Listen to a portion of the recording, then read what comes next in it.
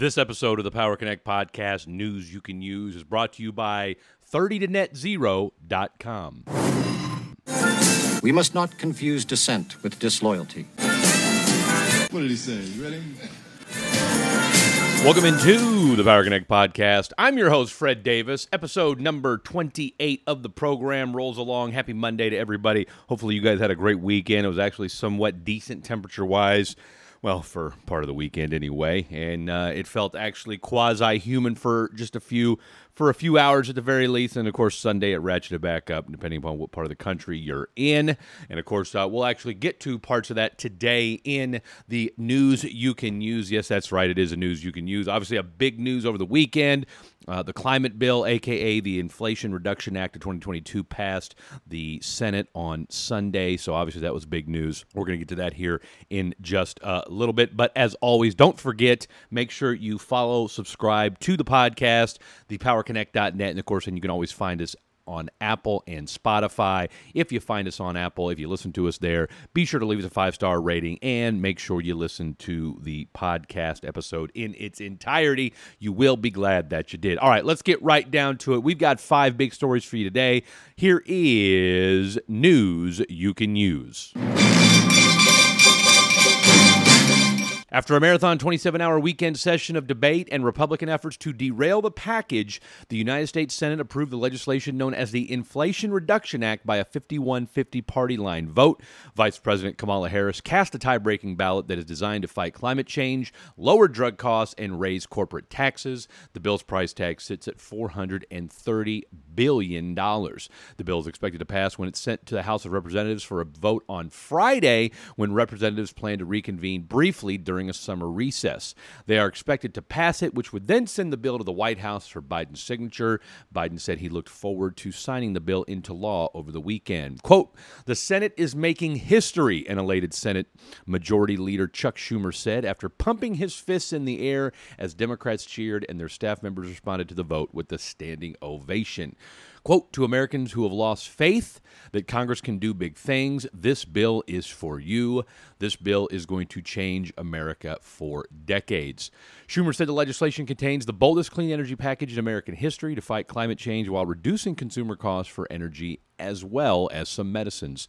The legislation is aimed at reducing carbon emissions and shifting consumers to green energy while cutting prescription costs for the elderly and tightening enforcement on taxes for corporations and the wealthy. Because the measure is intended to pay for itself and reduce the federal deficit over time, Democrats contend that it will help bring down inflation and economic liability that has also weighed on their hopes for retaining legislative control in the run-up to the 2024 presidential election. Republicans, however, argued the bill will not address inflation, have denounced the measure as a job-killing, left-wing spending wish list that could undermine growth when the economy is in danger of falling into recession. For more on the story, go to Reuters.com. The Iraq power grid shuts down amid extreme heat. Extreme heat is paralyzing Iraq, forcing shutdowns in the overstretched power grid as authorities extend public holidays to protect employees from 125-degree temperatures. Iraq ranks 5th on the list of countries most vulnerable to the impacts of climate change, and it is heating faster than much of the globe.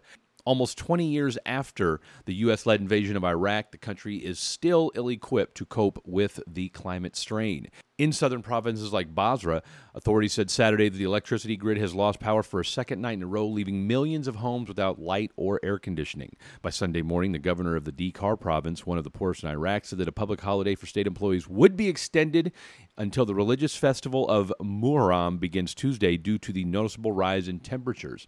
But his forecast indicated that most Iraqi provinces were likely to witness temperatures of around 120 degrees or higher for most of this week. The electricity grid is not the only public service faltering, as the country's other 2 forms of industry, farming and fishing, are also being ravaged by the heat and drought. For more on the story, you can go to seattletimes.com. Grass is gone in Vegas. The heat has gotten so bad and the drought's gotten so bad in Las Vegas that climate change has helped make water ever more scarce, so that under a new Nevada law, the grass has got to go, according to CBSNews.com. Quote, "When we look at outdoor water use in southern Nevada, landscaping far and away is the largest water user, and of that, it's grass," said Bronson Mack of the Las Vegas Water Authority.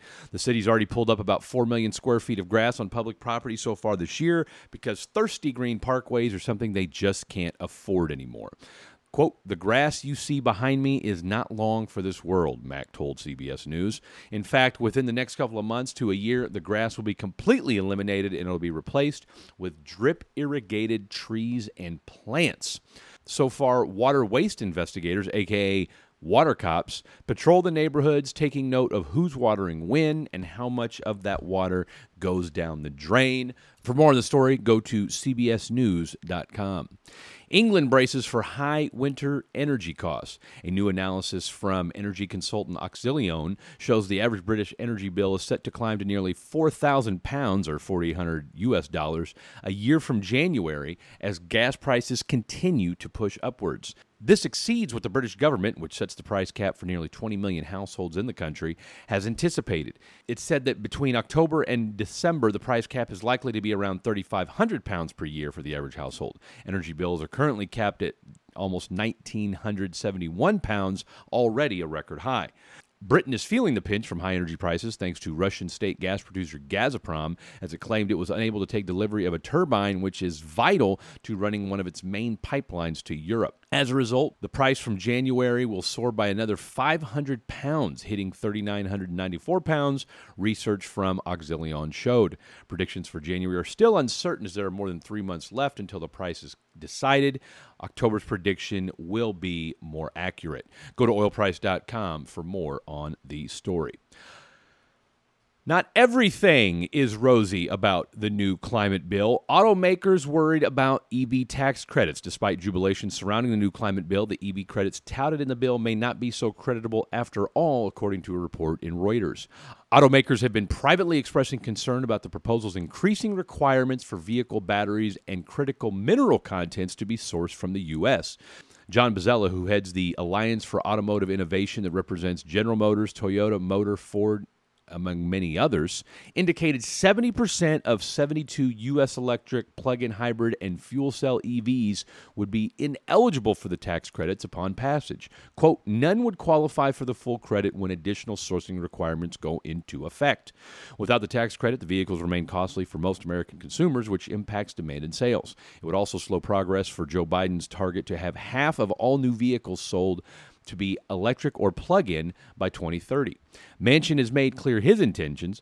"I don't believe we should be building a transportation mode on the backs of foreign supply chains," the West Virginia senator said earlier last week. The bill includes rising requirements for the percentage of battery components originating from North America based on value. After 2023, it would disallow batteries with any Chinese components. Automakers want to expand countries from which batteries, battery components, and critical minerals can be sourced to include NATO members, Japan, and others. The new EV tax credits, which would expire at the end of 2032, would be limited to trucks, vans, and SUVs with suggested retail prices of no more than $80,000 and to cars priced at no more than $55,000. They would be limited to families with adjusted gross incomes of up to $300,000 annually. Go to Reuters.com and Bloomberg.com for more.